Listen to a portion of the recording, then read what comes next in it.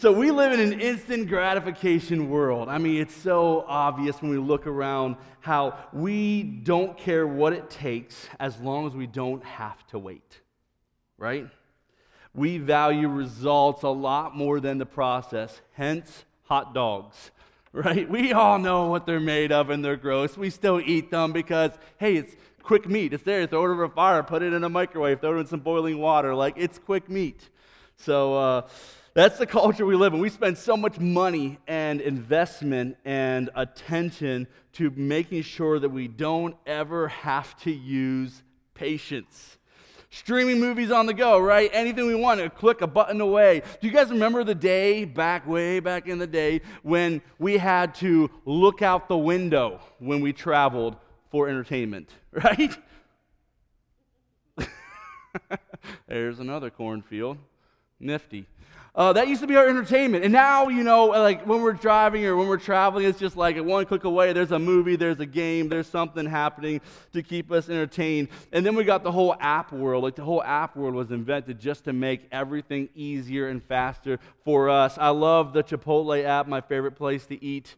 If you ever want to bless my heart, just give me a Chipotle. The Chipotle app, I don't know if you know this or not, but you can just order the food you want on Chipotle instead of standing in line like normal people do. You can be super impatient, just walk past everybody and smile and wave at them as you do. Grab your food that's pre-ordered from your app and walk away. It's already paid for and everything. And I mean, when I do that, I just feel smarter, and I feel like people think I'm smarter. I hold up my smartphone but it's not good. I mean, it's not good at all. Guys, I'm not real good at patience.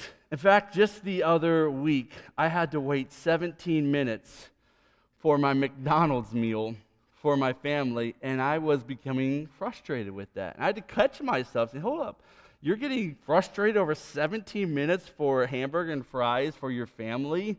Like, think about if you would have had to make that from scratch. It would have taken a lot longer than 17 minutes to grow all those vegetables and grind all that flour and butcher that beef. But that's the culture we live in. And I get sucked up. Guys, this has been one of the hardest sermons I've had to preach and study for just because it was so convicting. I've had a lot of kind people in my life tell me stuff like, Keith, you're great at this, or you do this really well, and give all these wonderful compliments about my character and how I do stuff. But no one has ever told me, Keith, you're just a really patient guy. I've never got that from anybody. And it's been really convicting as God's working in my heart through this sermon. It's not good for our souls that we lose patience so quickly. I think one reason why Dwayne suggested I preach this sermon was he's like, yeah, it's on patience. You need to study up on this one, boy. It's hard. Patience is incredibly hard. And in fact, I think we've lost so much patience in our culture, I'm guessing there's already a few of you that have already asked the question, wonder how long this sermon's going to go. If you've chuckled, you just gave yourself away. But I mean, that's crazy, because how stupid would it be for me to preach a short sermon on patience, right? Because it's going to go long. It's going to go real long, everybody. But how ridiculous if I'd get up here and say, all right, guys, I know you got a ton of things to do, a ton of places to go. I know you're all busy, so here's a short sermon on patience. Go ahead and grab your communion to go and your little baggie on your way out and jump in your cars and get out of here. Oh, man. Losing our patience has been bad for our souls. Even on a surface level, go up a little higher than our souls. Let's go on a surface level of being quick-tempered with our kids and people around us, not listening well to people, being too quick to speak. And God cares about those surface-level things, and He wants to help us grow in that. But patience, and because we're not going to talk about those surface levels today, because patience goes a lot different or a lot deeper than just a surface level. Patience goes as deep as our faith, the core of who we are. In fact, faith requires patience. In order to have lasting faith, we must have patience. You see, patience is so important on a deep and fundamental level of following Christ. So let's go ahead and get your Bibles, get your phones, get your tablets out, and let's go to James chapter 5. And we're going through verse 7 through 11 this morning. If you're joining us for the first time, I want to let you know that we're working through the book of James. We've been working on this journey for a while. It's been a great journey. We have one more sermon left after today on James, and then we went through the whole book. And so we're working this morning on James chapter 5, 7 through 11. James says, "Be patient, therefore, brothers, until the coming of the Lord. See how the farmer waits for the precious fruit of the earth, being patient about it until it receives the early and the late rains. You also be patient. Establish your hearts, for the coming of the Lord is at hand. Do not grumble against one another, brothers, so you may not be judged. Behold, the judge is standing at the door. As an example of suffering and patience, brothers, take the prophets who spoke in the name of the Lord. Behold, we consider those blessed who remain steadfast. You have heard of the steadfastness of Job, and have seen the purpose of the Lord, and how the Lord is compassionate and merciful."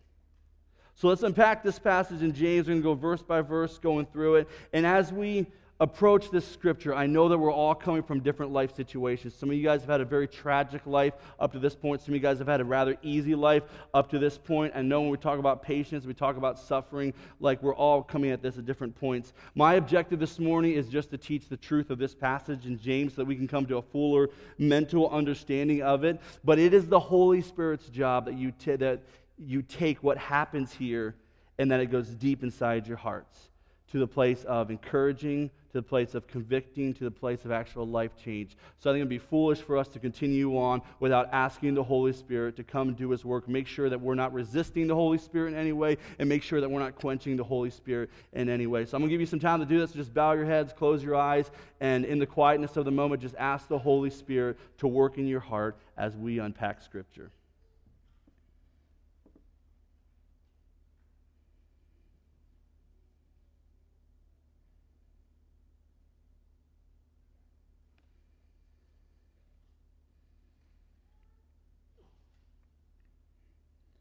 God, we need you in this moment. We need your Spirit helping us understand the depths and the truths of this passage this morning. I pray that we can all leave this place changed, having further and deeper understanding your truth and walking in it. In your name we pray. Amen. So let's look at verse number 7. It says, "Be patient, therefore, brothers, until the coming of the Lord." So right off the bat, James is tying patience with hope. The hope of the coming of the Lord when Christ returns. Guys, you want to know the key to patience? The key to patience is hope. Hope unlocks patience. When James is talking and says, "Be patient," he's not talking about a surface level of like waiting to eat or not being so quick-tempered. He's talking about a deep patience that is needed and must be present in order for you to endure suffering. In order for your faith to actually last. And we've seen many people whose faith does not last. In order for faith to last, you must have patience. Now, Paul is giving the same kind of hope to suffering when he talks about it in Romans chapter 8. He's writing the letter to the church in Rome. He says the same thing in Romans chapter 8. He says, "For I consider that the suffering at this present time are not worth comparing with the glory that is to be revealed to us." Paul's saying, listen, I know everybody's going through suffering, but I want you to know that as you suffer, you have to look ahead and have to have perspective, a big enough zoom out that you can see ahead and realize that whatever reward is coming your way, for those of us who are in Christ Jesus, it is nothing compared to the suffering that you're going through. In order to have patience, you have to have hope. Patience takes perspective. If you're involved in something and doing something that is hard and you don't know if it's ever going to stop, I can guarantee you're going to run out of patience quickly. Patience takes hope. Later in Romans chapter 8, Paul gives this illustration of a woman giving birth. And I've never given birth before. I've seen my wife do it, but I've never given birth before. So moms who have gone through the birth process, you're just going to have to nod with me if I'm right here. But what Paul's claiming is that the 9 months of pregnancy, which is absolutely miserable. My wife's a trooper, and I see what she does. It's absolutely miserable. The 9 months of being big in the front and walking around with this big baby and craving foods and all the pains that go into carrying a child. And then the actual pains of childbirth itself, which is incredibly painful. Paul claims that all that pain you go through all of a sudden is worth it when you're holding a little baby. Moms, am I right? Yeah. He's saying that's the picture I'm trying to give you towards patience and suffering. And looking ahead at a reward. When you see the reward ahead, when you get that reward. In fact, I know when my wife's in labor, when she's like, I don't know if I can do this, I don't know if I can do this. I'm her coach, as I get all into it, I'm coaching her. And I'm like, yeah, you can. I said, you're going to have a baby real soon. And that always works every time when she's in labor. You're going to have a baby in your arms real soon. And then she's like, oh, I can do this. I can do this. I'm like, yes, you can. I used to pick rock on a farm for work. It was awful. And I don't know if you guys have picked rock before, but basically a tractor pulls this trailer slowly across the field full of rocks, usually close to a riverbed or something like that, and I'm picking up these giant stones and putting them into this trailer as we move along. It is so hot. It is so miserable doing it. One of the worst jobs I ever had.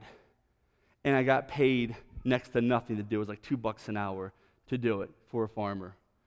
How many of you guys, I want to see a raise of hands, how many of you guys will work 10 hours one day picking rock in 95-degree weather, 90% humidity, in the dirt, slipping, losing grip as you try to pick up these huge rocks and put them in the trailer? How many of you guys would do it 10 hours a day for $20? A few kids are like, I'll do anything for $20. But anyone with an adult mind, we're like, no. But let me tell you this, though. Let's say we say, okay, 10 hours of picking rock, 90-degree weather, 90% humidity, all that jazz, but you get $1 million at the end of the day. Raise the hands, how many guys have picked rock for 10 hours for $1 million? Everyone hand go up. In fact, it wouldn't just be enduring that day. We would be excited for that day. We couldn't wait for that day. That day when we're picking up rocks, you'd be like, yes, every rock we pick up, $1 million. Every rock that we do, it would be the best day of our life. I'm going to buy a car. I'm going to pay off my house. You know what I'm talking about? Like when you look at that reward and you see what's in front of you, all of a sudden the suffering doesn't seem that bad. It actually becomes enjoyable because you know what the end result is going to be. James, in verse 7, compares it to a farmer. He says, look at this. See how the farmer waits for the precious fruits of the earth, being patient about it until it receives the early and the late rains. He's comparing it to a farmer. We got farmers around here. You guys know what I'm talking about. You plant and then you wait. And what's the patience? What drives your patience is your precious fruit that you're going to see sprouting out of the ground. And you're like, that's why I wait, because I know this is going to happen. Early and late rains, that was a little confusing to me, so I looked up some commentaries, and Douglas Moo has a commentary that said, in Palestine, the farmer was particularly dependent on the rain that came in late autumn and early spring in order for the crops to grow. So that's what James was referring to when he says the late and the early rain. So, as we look at patience, we always have to tie patience with the coming of the Lord, like James says. He said, think about Christ's return. Now let's think about it for a little bit. Let's look at Revelations 21:4. I'll pop it on the screen here for you. It says, he will wipe away every tear from your eyes, and death shall be no more. Neither shall there be mourning, nor crying, nor pain anymore, for the former things have passed away. Guys, everything that right now that we're having patience through, trying to endure with steadfastness, look, it's all going to disappear. One day we won't need patience anymore because our reward will be with us. And the best part about heaven is that God himself is going to be there. The God who created everything. The God who loves you more than anyone. The God who cares about you, is patient with you, and loves you, and served you, and is your best friend. And is bigger than our minds can imagine. He's going to be there. You no longer will ever have to feel alone. He's right there with you. That should get our blood pumping when we think about when Jesus comes back and all sorrow will be no more. Let's look at verse 8. You also be patient Establish your hearts, for the coming of the Lord is at hand. James is saying, listen, establish your hearts, which means stand firm, be strengthened, drive a stake in the ground, saying, I know God is going to come back. I'm establishing that point right now in my heart. I believe Christ is coming back. So that means that all of my possessions and all the time that I have left, I'm going to focus and zoom in on that realization. The Lord is coming. Lord's coming is at hand, which means soon. God's timing is perfect. God's timing is soon. As God looks at the space and time of humanity, he says, it's going to be soon. I'm coming soon. And he enables us to become patient in our suffering because we know the reward that's coming. And he says, be ready and be alert. That's how I want you to live. That's your mentality of the Lord coming back. Be ready and be alert. Watching for it anytime. It could be today. It could be tomorrow. It could be next week. It could be next month. It could be a year from now. It could be 10 years from now. But we don't know. It's going to be soon. So live with that mentality. Verse 9 says, do not grumble against one another, brothers, so that you may not be judged. Behold, the judge is standing at the door. Now, at first, this may seem like James is kind of changing the subject on patience and going to grumbling, but he's really not. When you think about it, what happens when we become impatient? We start grumbling, right? At each other. We get irritated at each other, and we make big issues over dumb little things. We get way too zoomed in on stuff, and we forget the big picture, and we find ourselves making big arguments over little things that just don't matter at all because we lost all patience. When we get discouraged because we forget about our reward in Christ, we start to notice all the weaknesses of those around us and just how annoying people actually are. Guys, we're all on this journey of sanctification, right? As we look at Christ and as we try to become more like Him, and we're all at different places. So I can promise you, if you look at somebody to find out their weaknesses and to find out how annoying they are, you will find it. You will find what you're looking for. And those little things start to get underneath our skin. We lose all joy in life and become depressed. We become anxious. And that's not what God intended the results to be for our suffering. He had other purposes for our suffering than for us to get irritated at each other. We can't let the suffering of today wreck the joy of our eternal salvation. We can't let the suffering of today, the trouble we go through today, the trials we go through today, the pain we go through today, wreck our joy that we should have over the fact that we are saved and Christ is coming back soon. James is reminding the church, don't grumble against one another so that you get judged. Because he's saying, listen, there is a judge out there, and you will give an account for the way that you live your life. Those little sighs, those little arguments, those little things that you do when you get impatient, we're going to have to give an account for how we lived our lives. Then James motivates the church to stop grumbling by reminding them that they are being watched at the door by the judge. I don't know about you, but as a child, I was always more motivated to do what was right when my parents were at the door watching me than when they weren't. James points out that God is watching us. He's looking down upon us, watching us. And this starts to become really convicting when we realize that this God, this is the God who never grows tired of us in the midst of our many sins. This is the God who never grumbles about how awful we are, but welcomes us back every time we repent. This is the God who gives us new mercies every single day.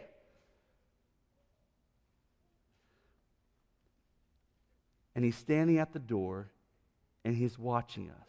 I don't know about you, but I start to become really uncomfortable with how impatient I am with people when I know the one has lavished and given me so much patience is watching me. And James wants this to motivate us not to grumble at each other, but rather than sighing or complaining about someone, zoom out and remember that the Lord is coming back soon. So be patient in your suffering. Don't take your frustrations out on others, because the one that has shown you so much patience is watching you, and you will later give an account to Him. So let's go to verse 10 now. As an example of suffering and patience, brothers, take the prophets who spoke in the name of the Lord. So James gives us an example of the kind of suffering he's referring to when he's talking about being patient. And he's like, the prophets. Think about the prophets. Now, I think one reason why James used the prophets, because his crowd were mostly Jews, and they really honored the prophets. And he said, okay, let's consider the prophets. You guys want an example of what this patience looks like while you are suffering? And I don't really have time to pack Jeremiah and Isaiah and all the prophets that the Jews would have been thinking of when he said this in his letter to them. But I think Hebrews 11, 32 to 38 really sums up like the prophets and what they went through. And so I'm going to read that for you, and I would just want you to picture the prophets going through this as I read it to you. Hebrews 11, 32 to 38 says, "What more should I say? For the time would fail me to tell of Gideon, Barak, Samson, Jephthah, of David and Samuel, and the prophets, who through faith conquered kingdoms, enforced justice, obtained promises, stopped the mouths of lions, quenched the power of fire, escaped the edge of the sword, were made strong out of weakness, became mighty in war, put foreign armies to flight. Women received back their dead by resurrection." By the way, that's a lot of amazing stuff the prophets were doing. But now the tone kind of changes, and he says, "Yet some of them were tortured, refused to accept release so they might again rise to a better life. Others suffered mocking and flogging and even chains and imprisonment. They were stoned. They were sawn in two. They were killed with the sword. They went about in skins of sheep and goats, destitute, afflicted, mistreated, of whom the world was not worthy, wandering about in deserts and mountains and in dens and caves of the earth." Guys, these prophets did amazing things. And God led them and he guided them in doing all these things. But these prophets, they suffered severely for doing what God was asking of them. They suffered severely for doing exactly what God asked them to do. Many of these prophets, they spoke of things and warned of things that would never actually even happen in their lifespan. Talk about needing patience in the midst of suffering. The stuff they're prophesying about and telling people is going to happen, they don't actually even see it happen in their lifetime. That's patience. A lot of these prophets didn't receive their reward till much later, where they actually saw what happened and the effect of their prophecy. Some of them didn't even see the reward at all until eternity. When they entered eternity, then they could look back and say, "Oh, that's why I was supposed to say that." They were just trying to be faithful, and they were being mutilated for it. And that's patience in suffering. And we can clearly see that God calls his followers to live a life of suffering. Now, I don't want you to misunderstand me when I say that. So I'm going to try to clear it up a little bit. I don't want you to think that living life for God now means that there's no joy in all suffering. I mean, obviously that's not true. As followers of Christ, we have a peace that goes way beyond anything the world can offer us. We have contentment that goes way beyond anything the world can offer us. There's so much joy in his presence, and good things happen, and God is a good God and gives us good gifts. There's lots of pleasure in following God, and exciting things happen. But all of that is not because of a lack of suffering, but is in the midst of our suffering. He gives us those good things. God is calling all of his followers to a life of suffering. For some today, for some of our brothers and sisters today, that means death. Right now, there are brothers and sisters who are being put to death because of their faith in Christ. For some, that means torture. For some, that means imprisonment. For some, that means they're living in a foreign country right now, trying to be a missionary, and they live on next to nothing when they could be living in the United States with all the pleasures that this world offers. But for all of us in this room and around the world, for all of us, we are called to suffer. For all of us, it means a life of sacrifice and dying to our own desires and self, which is painful and hard, where we no longer live for what feels right and gives us pleasure, but for what is right and gives God pleasure, since He is our King and He is our Lord. Let me give you a few examples how we look at this. Like, one example would be our time. Like, we just spend our time differently than the world does. We value the things of Christ more than we value the pleasures of this world, so we spend time in praying. And it's difficult to pray. And you can't do other things because you're praying. We spend time studying the Word of God. It's difficult to study the Word of God at times. But yet we say no to a lot of other things so that we can spend time during the week studying the Word of God. We gather as believers. Sometimes often you're like in a community group, and then you're a Sunday morning, and then there's an ABF time, and then maybe there's a youth group activity, and there's some. But we gather together as believers. We value that. The world does, and we value that. It means a lot of things we just can't do because we gather with believers, and the other stuff just doesn't get done. We serve others. That's just like we consider other people more important than ourselves, and the interests of other people more valid than our interests. So that means if somebody needs help, as Christians, we're like, yeah, I'm gonna be over there helping you. I'm gonna go serve you in this way. I'm gonna go do this and do that. I mean, that's sacrifice. That's not easy. I mean, you're looking at your list of things to do, right? And when you consider someone else more important than your own list, that's sacrifice. Let's look at money too, and how Christ is calling us to suffer with our money. Like, we spend money much differently than what the world does because we value Christ over our own pleasures. We give generously to the poor. While other people are like, what are you doing? Like, you need that money for this and that. We're like, yeah, well, the poor need money too. And God teaches us to give to the poor. We tithe with the church. We give to ministries. We give to missionaries. Instead of making our life more easy, we realize our money is there for use for the kingdom, and we're freely giving it out to people. And that's hard. That's difficult. It's hard to follow Christ when the world is telling us of all its pleasures it could offer if we would spend more time and money on its systems.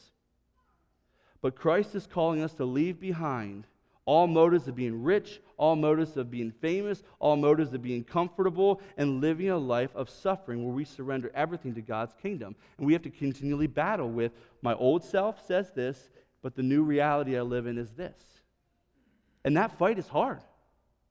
And it involves suffering and pain and anguish. I mean, I'm just going to be honest with you guys. Like, tithing for me is hard. At the end of the month, when we look at the next month, and I'm looking at a broken dishwasher, you know what I'm talking about? I'm looking at a broken vehicle, and then I'm rating 10% of my money away to my place of worship. Like, I'm writing that check. I'm like, boy, this is hard. It's good. It's good that I suffer in that way. It's hard. Studying the Bible, that can be really difficult at times. I got to wake up a half hour earlier. I love sleep. I'm a huge fan of sleep. But to suffer and waking up early to cut my sleep short so that I can make sure I'm in the Word of God, that's hard. Sharing the gospel, man, that's difficult. That's hard. That's awkward at times. People have misunderstood me. They call me Bible thumpers. They call me, I'm just trying to sell a product or get a certain quota in, and I feel falsely labeled, and it's awkward getting the conversation started. I've been rejected. People are like, nah, I'm not interested in that crutch or that craziness or that fairy tale. It's hard to share the gospel. The life God is calling us to live as Christians is a life of suffering where we're dying to ourselves, dying to what feels natural, and living for a new reality in Christ Jesus. And James is saying, if you want to make it with your faith, you're going to have patience and wait for something that you're only getting a little bit of now, but will be great when your reward comes in complete when Christ returns. And then he says, remember the prophets. That's your example. Remember them. Remember what they went through. If they went through what they did and kept the faith, so can you. Let's look at verse 11 now. Behold, we consider those blessed who remain steadfast. You have heard the steadfastness of Job, and you have seen the purpose of the Lord, and how the Lord is compassionate and merciful. Now we know that all those who practice patience in the midst of suffering, they will stand firm to the end. Matthew 24:10-13, this is Jesus, and he's talking to the crowds about end times, and he says, many will fall away and betray one another and hate one another. Many false prophets will rise and lead many astray. And boy, we're seeing that today. And because lawlessness will be increased, the love of many will grow cold. But the one who endures to the end will be saved. The one who stands firm.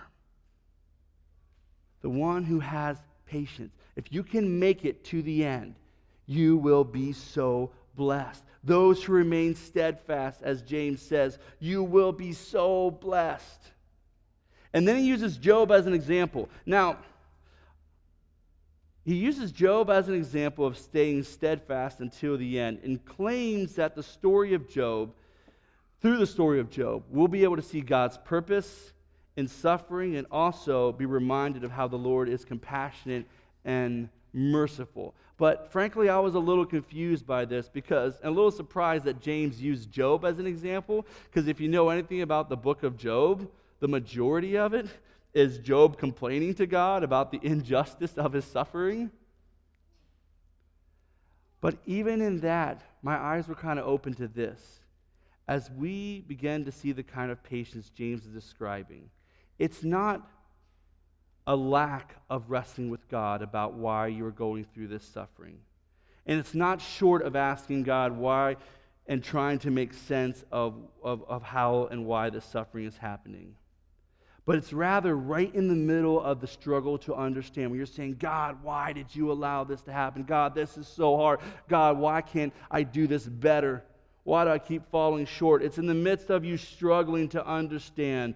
Job demonstrates an unwavering perseverance and unchanging faith in knowing that God is good. Kids, if you got your bulletin, you should have a little picture in there you can draw, and adults too, if you like to doodle, you can draw a little picture about Job. As I go through the story of Job here, there's a bunch of pictures you'll see in your head as I tell the story. Pick one of those and go ahead and draw it. Job is a really unique book because we see God and Satan having a conversation. And it starts off kind of casual. God's like, hey, Satan, where you been? Satan's like, just going around doing stuff. And God says, hey, Satan, did you notice Job? He's doing great. He's a man of integrity. Fears God, stays away from evil. And Satan says, yeah, but here's the deal. That's because you put this hedge of protection around him. Nothing bad ever happens to him. And anything he touches instantly becomes a success. God's like, yeah, I do those things, yep. And Satan's like, yeah, but you take that all away, he's going to curse you to your face. And God says, okay. I don't get it. But God says, okay. And he says, but don't hurt him physically. Take anything you want away. And guys, in one day, Job loses all 7 of his children. All his crops and everything he worked for was destroyed. His animals and herds were either stolen or killed, and all of his hired hands and field workers were all slaughtered. The only thing that he had left was his wife, and that is not a good thing. And we will find out why Satan was like, yeah, leave her in the equation. But Job's response is absolutely amazing. In the midst of intense suffering, he's ripped his clothes, he's in sackcloth and ashes, mourning the loss of everything. His response is, God owes me nothing. I owe God everything. He owes me nothing. He can freely give, and he can freely take away. But he owes me nothing. My only job right now in this moment is to say, blessed be the name of the Lord. Blessed be his name. Man, you talk about patience in suffering.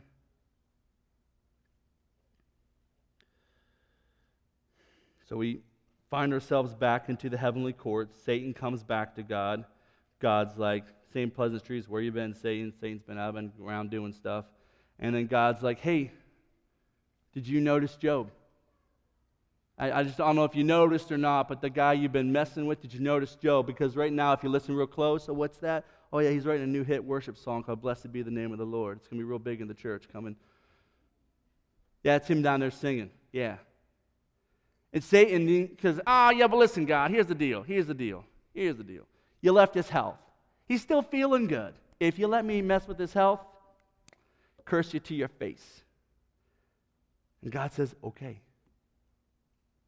And then puts a parameter around it and says, don't kill him, but you can mess with his health.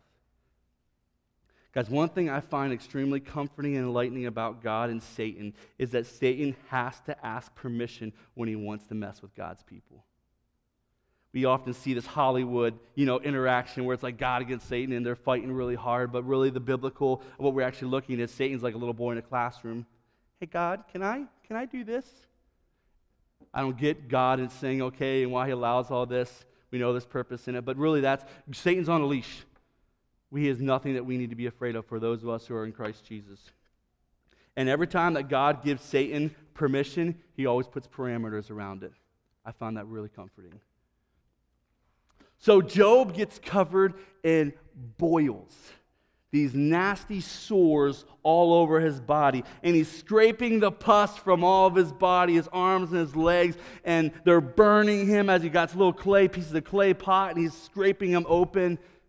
And his wife walks up to him and says, "Are you seriously still trying to be faithful to God? Go ahead and curse him, you moron." Thanks, babe. That's exactly what I need to hear right now. As I'm trying to be faithful to God, as I'm trying to do what's right. A nagging wife is just super helpful. Thank you for doing that. At this point in the story, it's okay to be a little confused about how this is supposed to be encouraging believers to have patience in suffering, because it seems like the suffering just keeps happening. But I want you to understand that for James's audience, when he wrote Consider Job, he is writing to an audience that this was very encouraging because they know the story of Job really well. They knew that God heals Job and restores everything back to what he lost and even more. They know that God's mercy and compassion is shown because he comes and does not leave Job alone in his suffering, comes, walks him through it, and in the end makes all things right again. Why use Job as an example? Well, let me tell you why. Because nobody has had it as bad as Job. Nobody has had it as bad as Job. I know we've come here, we've faced a lot of struggles and a lot of trials, and we've had a lot of loss. We've given up a lot of the world's pleasures to follow Christ, but nobody has had it as bad as Job. And if he literally lost everything that he could lose and yet remained faithful, and God restored him and honored him, if Job can do it, so can you. With your less struggles, if Job can do it, so can you. I love John Piper. He has a quote: "God is most glorified in us when we are most satisfied in him." I think that's so true, even more so in the midst of suffering. Guys, there's so much purpose in suffering. When the world sees us suffering, living sacrificially, throwing away the American dream because of our hope in Christ, they are forced to say, you know what, those Christians, they actually believe what they say. They look nothing like us. God is so glorified in our suffering. His worthiness of worship, His incomparable beauty is made known through our suffering as we lay down all the treasures that this world has to offer. And we say, you know what, I don't want this stuff. I don't live for this stuff. I see something else. It's called eternity with Christ. That's what I want more than anything. And we live that way. Man, God is made to look so glorious in the midst of our suffering, in the midst of giving up and surrendering stuff and going towards Christ. God is made to look so glorious. And then there's so much more purpose in suffering too. As we cry out to God in the midst of suffering, our character is made strong in His likeness. We begin to experience God's compassion and mercies. Without suffering, we wouldn't know the compassionate side of God. We wouldn't know the merciful side of God. And as we work to accomplish the hard work as kingdom workers, we begin to see that suffering plays a big role in helping us accomplish the jobs that God has called us to do. If we have faith, we will suffer for the kingdom of God. If your faith is real, you will suffer for the kingdom of God. That is why faith requires patience, because our suffering has a purpose. And it may take years. It may take a lifetime of saying, God, why did you take that away from me? Saying, God, why am I like this? God, why are you asking me to work in this place? God, why are you asking me to be in this family? God, why can't I just have this stuff and you keep telling me to spend my money differently? It may be years. Do you understand Joseph? Remember the coat guy with all his color coats and his brother sold him in slavery? Do you understand that when his brother sold him in slavery, to the time when he finally became second in Egypt and saved the whole country plus many others, that was 13 years. Can you imagine 13 years of being in prison, 13 years of being sold as a slave? Can you imagine what's going on? He said, God, why? I was doing everything right. You even gave me dreams about how you were going to use me. And I'm stuck in jail because I decided I was going to be pure for your name's sake and not sleep with her? That's why I'm in jail? Are you serious, God? You can't do any of your magic stuff now and work me out of here? My brothers disown me, God? You allowed that to happen? All you had to do, God, was wait just a little longer until my oldest brother showed up. He would have stopped it all. Why did you keep my older brother away so long? Can you imagine all the questions of 13 years? And then all of a sudden, he finds himself second in command, saving a whole country from starvation, along with many other people. Saving the Lion of Jesus from starvation. And his brothers show up to him, and they're like, dude, how are you even processing this? And this is what Joseph says to his brothers. This is Genesis 50:20. He says, as for you, you meant evil against me, but God meant it for good, to bring it about that many people should be kept alive as they are today. People of Fairlawn, be patient in your suffering. Yes, it's hard following God. Yes, we don't live for the pleasures of this world. Yes, we're not promised a life of ease. Yes, it's difficult doing the right thing. It takes all the strength we can get from Christ to do it. But it will be worth it in the end. If you hold on, if you keep your faith, if you keep your eyes on the reward up ahead, it will be worth it. So brothers and sisters, be patient. God is coming back soon. Our reward for faithfulness is very close at hand. Let's pray. Father, I'm asking you to just continually give us strength and encouragement as we go through the trials of following you, that we wouldn't try to minimize them and run from them, that we would embrace them, knowing that in our suffering, that you are made glorious, that in our suffering you have purpose, and you only allow suffering to happen when you want to do something good out of it. God, as we wrestle with you and we try to understand the deep things of why we suffer the way we suffer at times, I pray that we would always end with saying, but God, we know you are good. You can give. You can take away. Our job is to say, blessed be your name. God, I pray that we would be changed. In your name we pray. Amen.